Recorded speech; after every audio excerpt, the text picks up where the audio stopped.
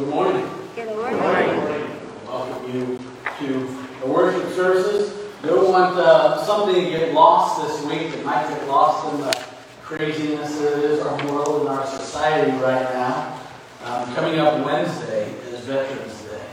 And just a reminder for all of us, and I thank you for those of you who have served and given us the right to debate and the right to express our thoughts and ideas about how life should be versus sometimes how it is in our country, and our right to vote.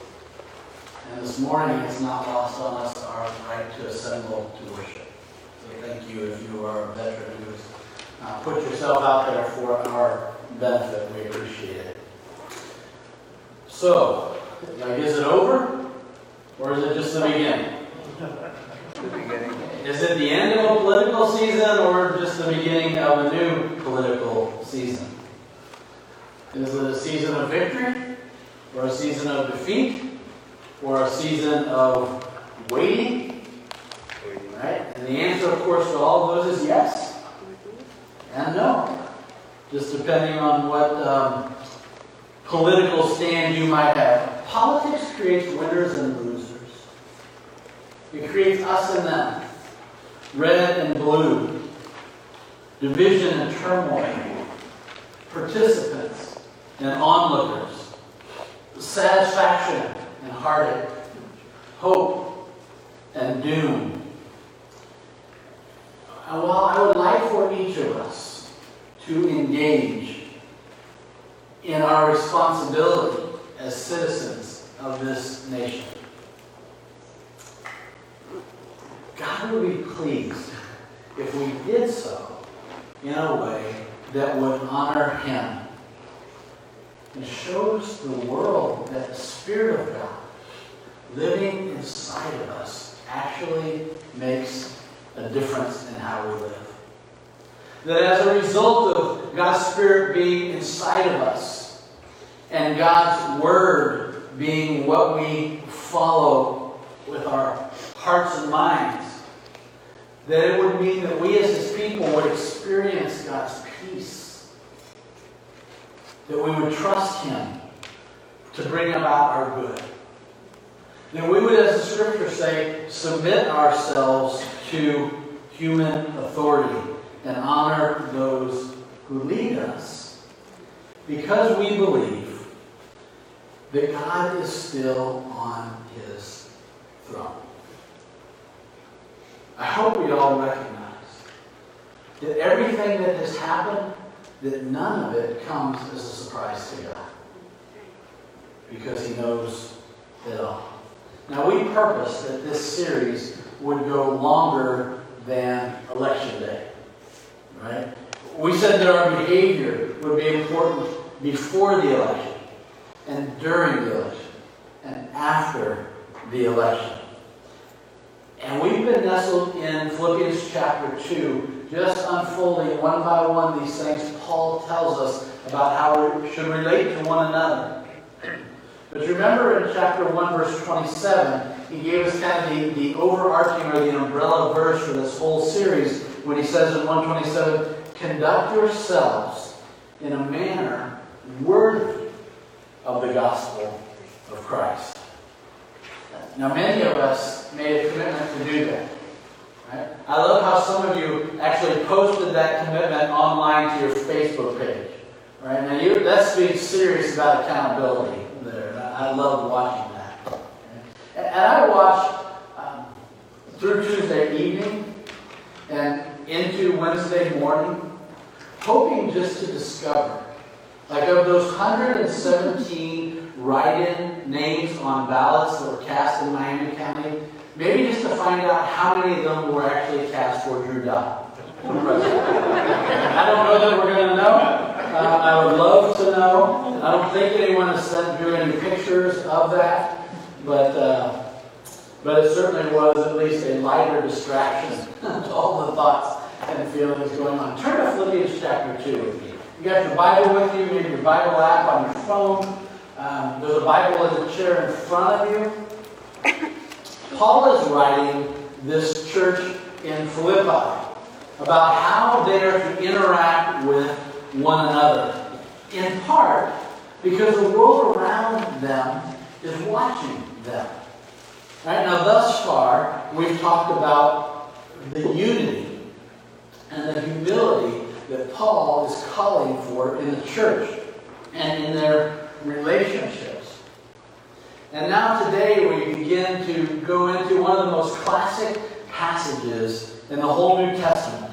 We're about to see the next politically incorrect attitude of a follower of Jesus. Now, by politically incorrect, I mean, like everyone is said to be politically correct if they just kind of conform and fold into whatever the general direction of society is and what people say this is how you should act. But we know that oftentimes, and we have seen demonstrated certainly for months now, that behavior is not honoring to God. It's not conducting ourselves in a manner worthy of the gospel of Christ. And so we've talked about being politically correct, meaning stepping out of that lane into a different lane that would bring honor to God, bring glory to God by how we lived. Now, today we're going to talk about another characteristic that it's missing in our society in general, and amongst the leaders of our nation in specific. And yet it's born out of the example of Jesus himself, and that is the characteristic of sacrificial service. Look down and begin with me in verse 5 of Philippians 2. Paul says, in your relationship with one another, have the same mindset as Christ Jesus, who being in very nature God, did not consider equality with God something to be used for his own advantage. Rather, he made himself nothing, taking the very nature of a servant, being made in human likeness, and being found in appearance as a man, he humbled himself and became obedient to death, even death on a cross. Now let's unfold these verses and talk about how Jesus models for us serving other people. And Paul explains that it starts with attitude. Okay? Now that's not new news to us. We know attitude is a big deal. We've seen a lot of attitude in our country for the last few months. But the final and strongest appeal for the unity that is described in verses 1 and 2, Paul's going to say, well, that comes through Jesus. In verse 2, we're told to be like-minded. In verse 5, we're told that we're to have the mind or the attitude of Jesus. That, yes, be like-minded, but here's what that looks like. Okay? The greatest example of humility that is described in verses 3 and 4 comes through the life of Jesus. According to verse 6, that Jesus did not consider equality with God something to be used to his own advantage. And there in verse 8, we see that Jesus profoundly humbled himself in his death. So when we think about these verses in the context, we realize that Paul is talking about how Christians relate to each other, okay? And to outsiders who are watching. And while an individual's attitude is really important, Paul is talking about attitude in the context of relationships. So I would think that probably the NIV has the best translation there, verse 5. In your relationships with one another, have the same mindset as Christ Jesus. Have you ever known someone who needed a transplant? Have you ever walked close enough to know, like with them, the desperation and the sense of how all of life depends on getting that transplant, and that transplant being accepted by the body? Well, Paul here is talking about a mind transplant.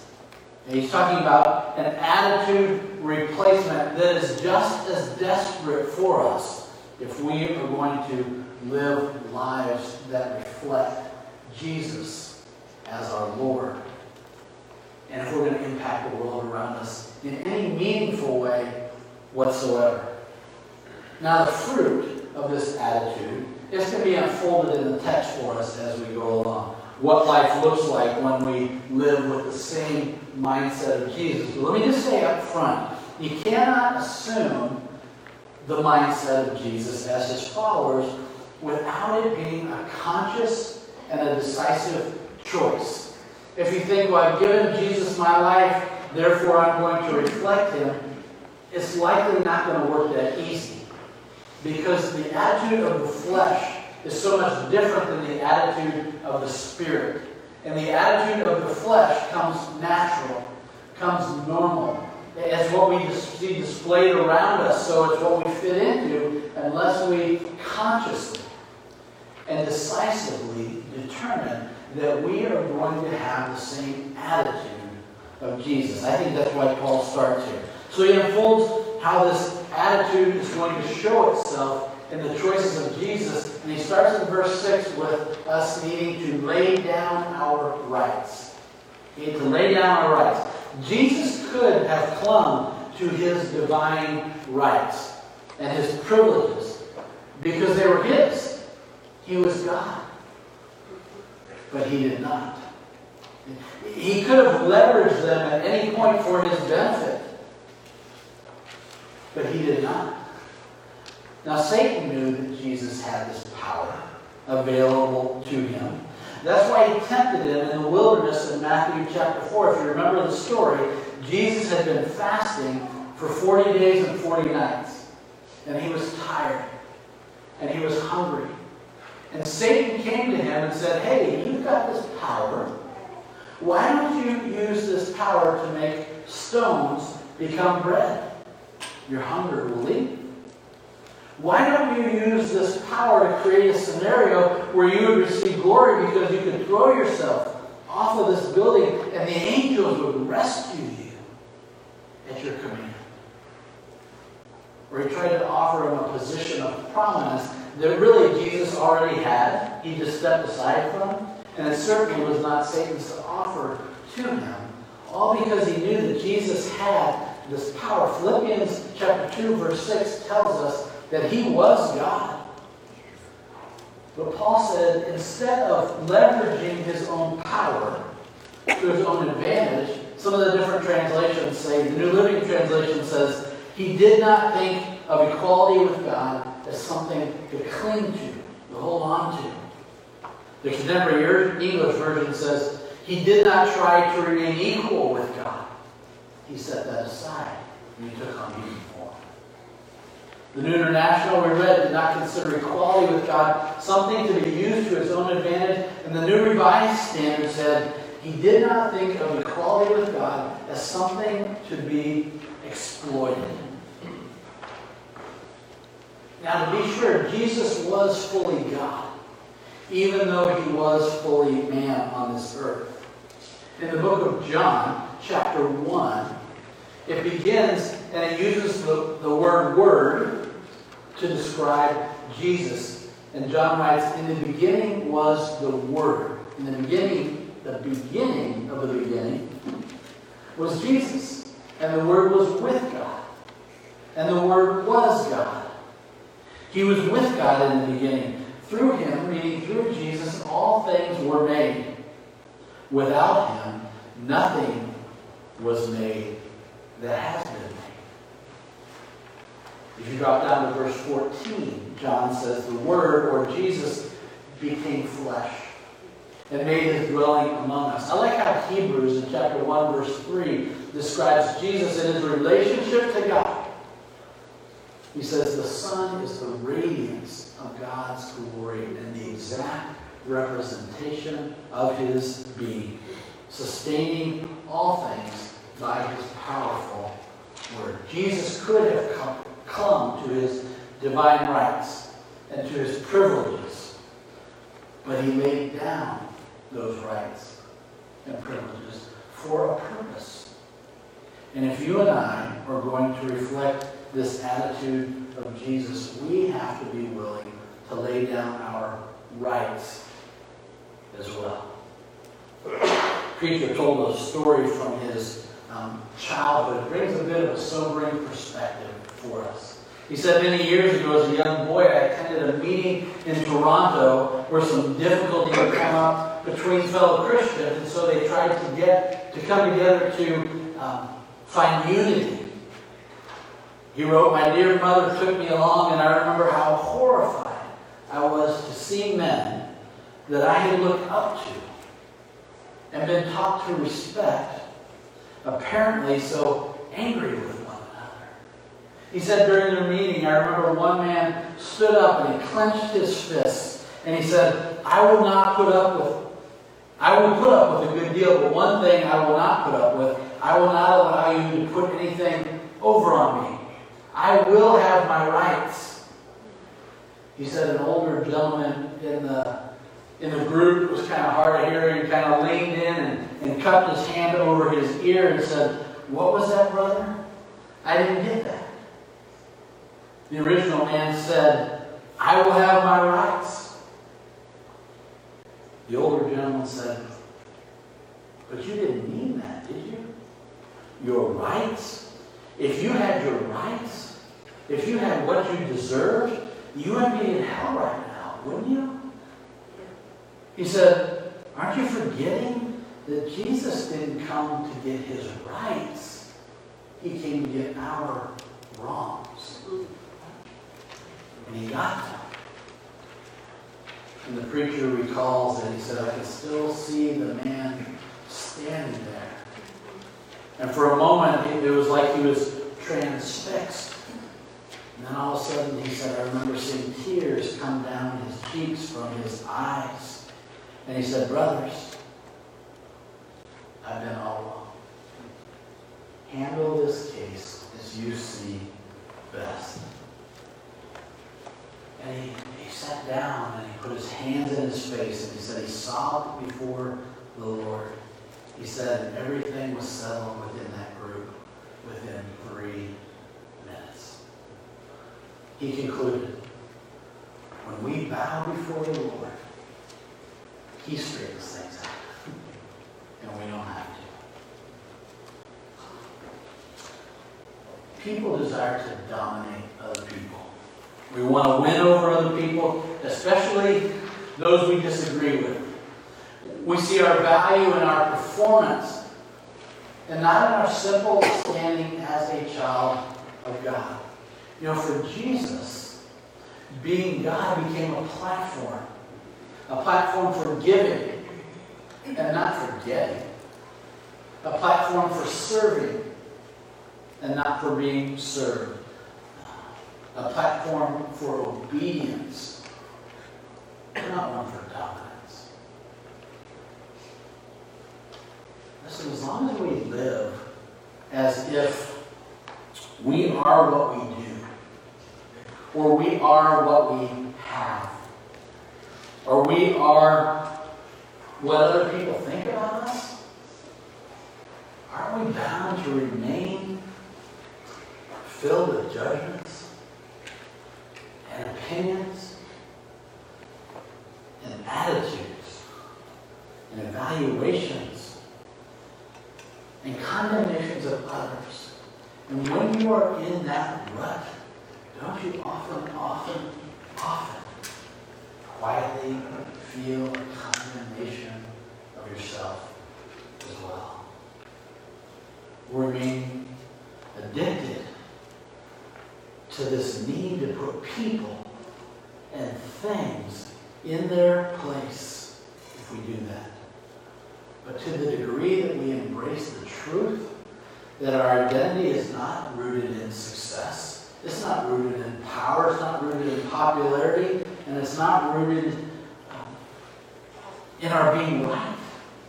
We can embrace that. We can let go of our need to win and our need to dominate and this need we seem to have to be the judge that only God can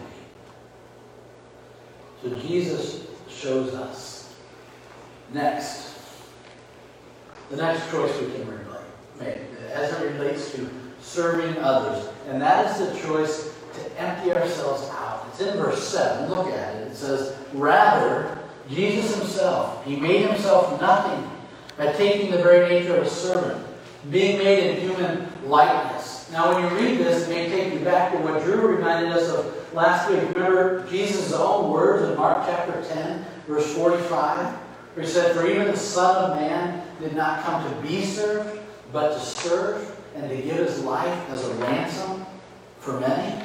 By making himself nothing, by emptying himself out, as we read, Jesus submitted himself to limitations that he had never experienced before in heaven. On earth, Jesus, we read, became weary. The Scripture tells us God is never weary. He became hungry. But God isn't hungry. He gave up heavenly glory. He gave up privileges.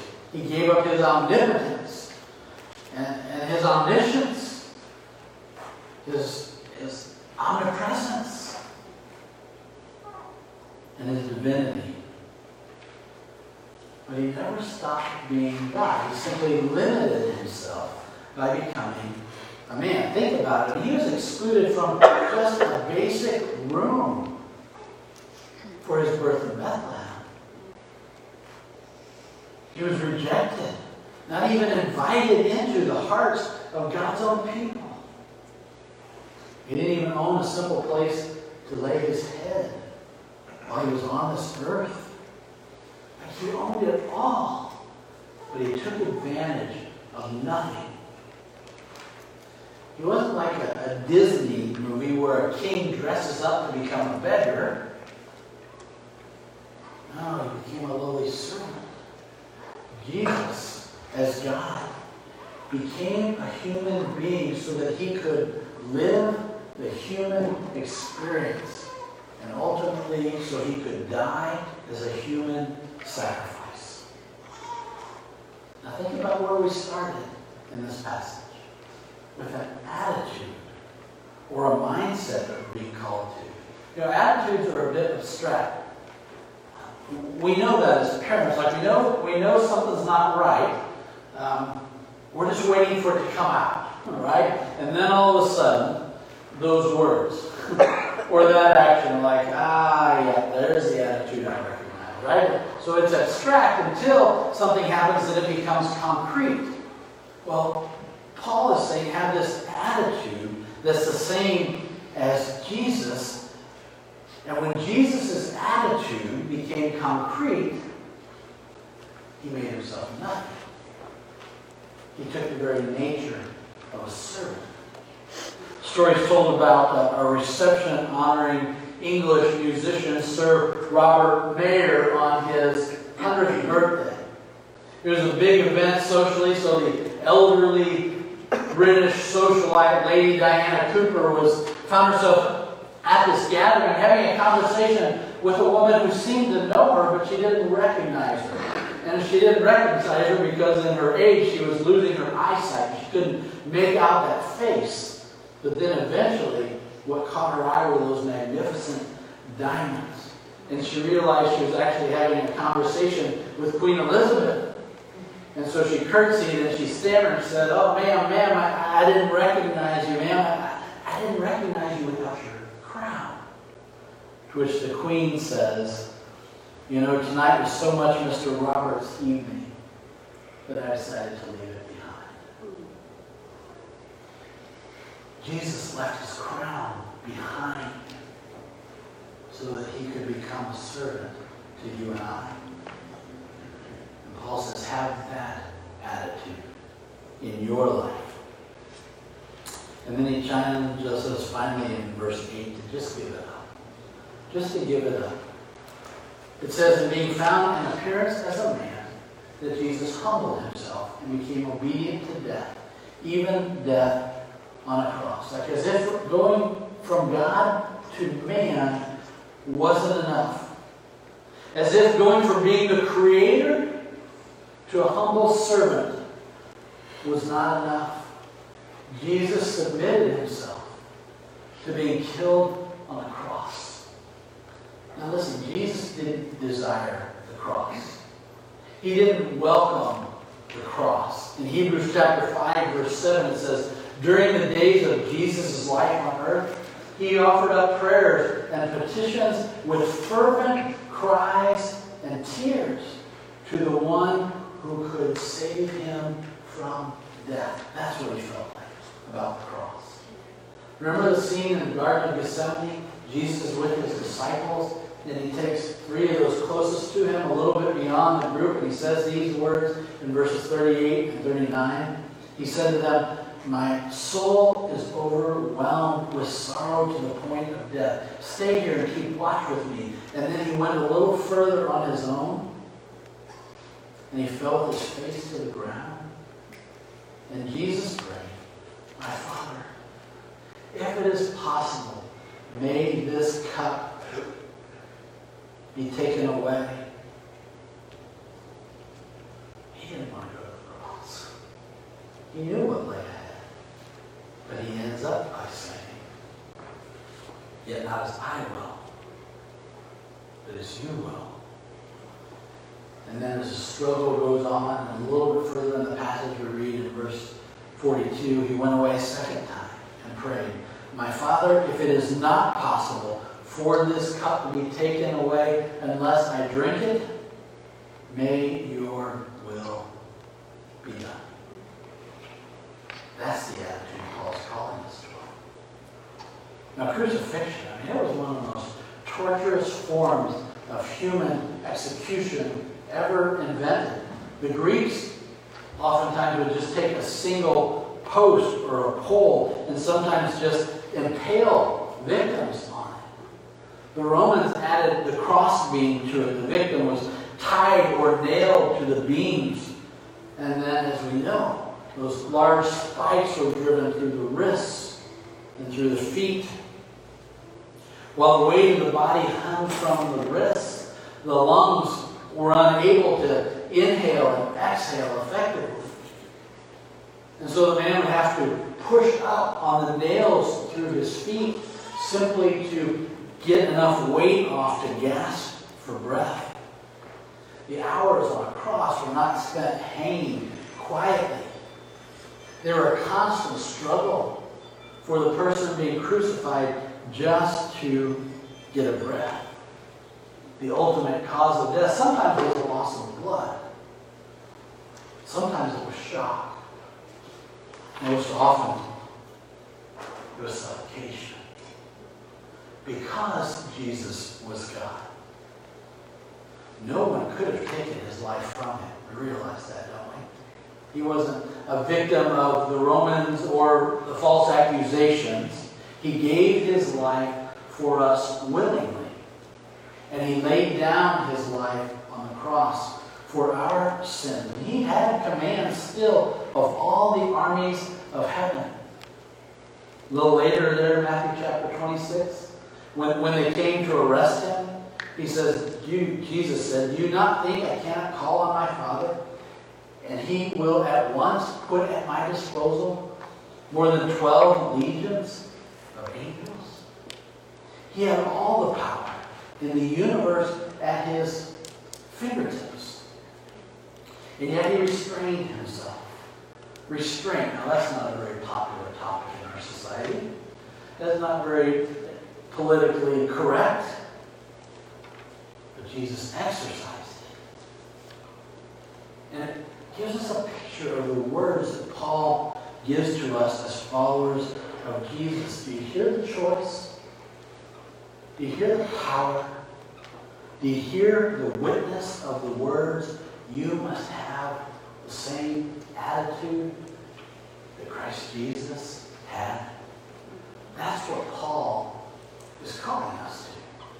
That's what God is calling us to display to one another and to the world around us. So in your fight to be politically correct, to make sure that you took the right position on an issue, to make sure that you voted for the right candidate, to make sure that you stood on the right platform, surely we can understand, can't we, when we look through the eyes of Jesus, the people who think differently than you and I, can still be right with God.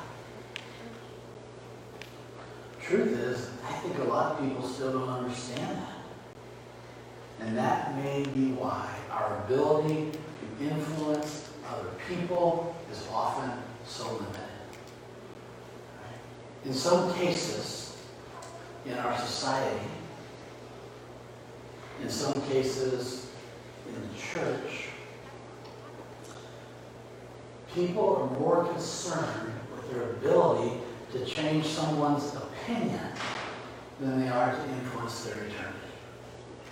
And so we fall in line with other people when God calls us to be so much different than that. F.B. Meyer once said this. He said, I used to think that God's gifts were on shelves one above the other, and that the taller that we grew in Christian character, the easier it would be to reach those gifts.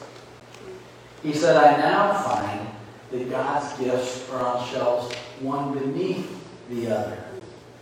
And we have to go down, always down, to get God's best gifts. Jesus taught us that the greatest among us is always going to be the one who serves. If you're able to be that servant, be that servant. If you struggle with that because of things in your life, we'd love to talk to you afterwards about getting those things in line with God's plan for your life. And if you find yourself simply incapable because God is not a part of your life, we'd love to introduce you to this Jesus today. I'm going to pray. We're going to sing. We'll be along the back. We'd love to talk to you afterwards. Let's pray together. Father, what you call us to is not easy, but it is life-changing, both for our lives and for the lives of those around us. Lord, we ask for power and vision, for, Lord, enough self-worth from you to simply become the people you've called us to be, to live the life you've called us to live, to serve other people as Jesus did.